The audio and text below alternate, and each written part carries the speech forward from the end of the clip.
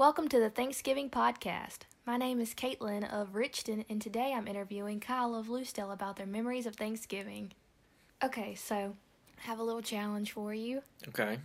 You have about 90 seconds to answer as many questions as you can about Thanksgiving. Oh, a challenge. Okay. I'm down. Where and with whom do you celebrate Thanksgiving? Family, more recently friends, like Friendsgiving.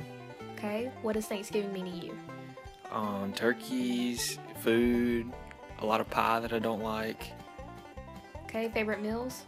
Favorite meals, dressing, obviously, with lots of gravy. Pecan pie. Favorite Thanksgiving memory? One time it was really awkward. My mom got a bunch of people from her family, but we didn't really know them, so it was really awkward. Okay, what do you cook? I don't cook.